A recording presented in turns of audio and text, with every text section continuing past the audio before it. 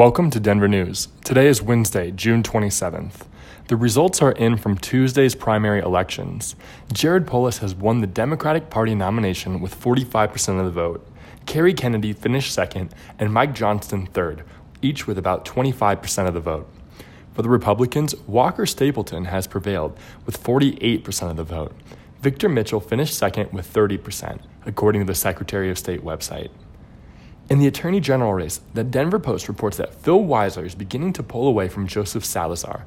As of 9 a.m. this morning, with 95% of counties completely reporting, Weiser was up about 1%. Weiser attributes his campaign victory to, quote, lots and lots of hard work, lots and lots of dedicated volunteers, and a message that resonated with people, end quote. In Congressional District 6, a closely watched race, Jason Crow won in a landslide with over 60% of the vote over Levi Tillman's 23%. That's your news for today.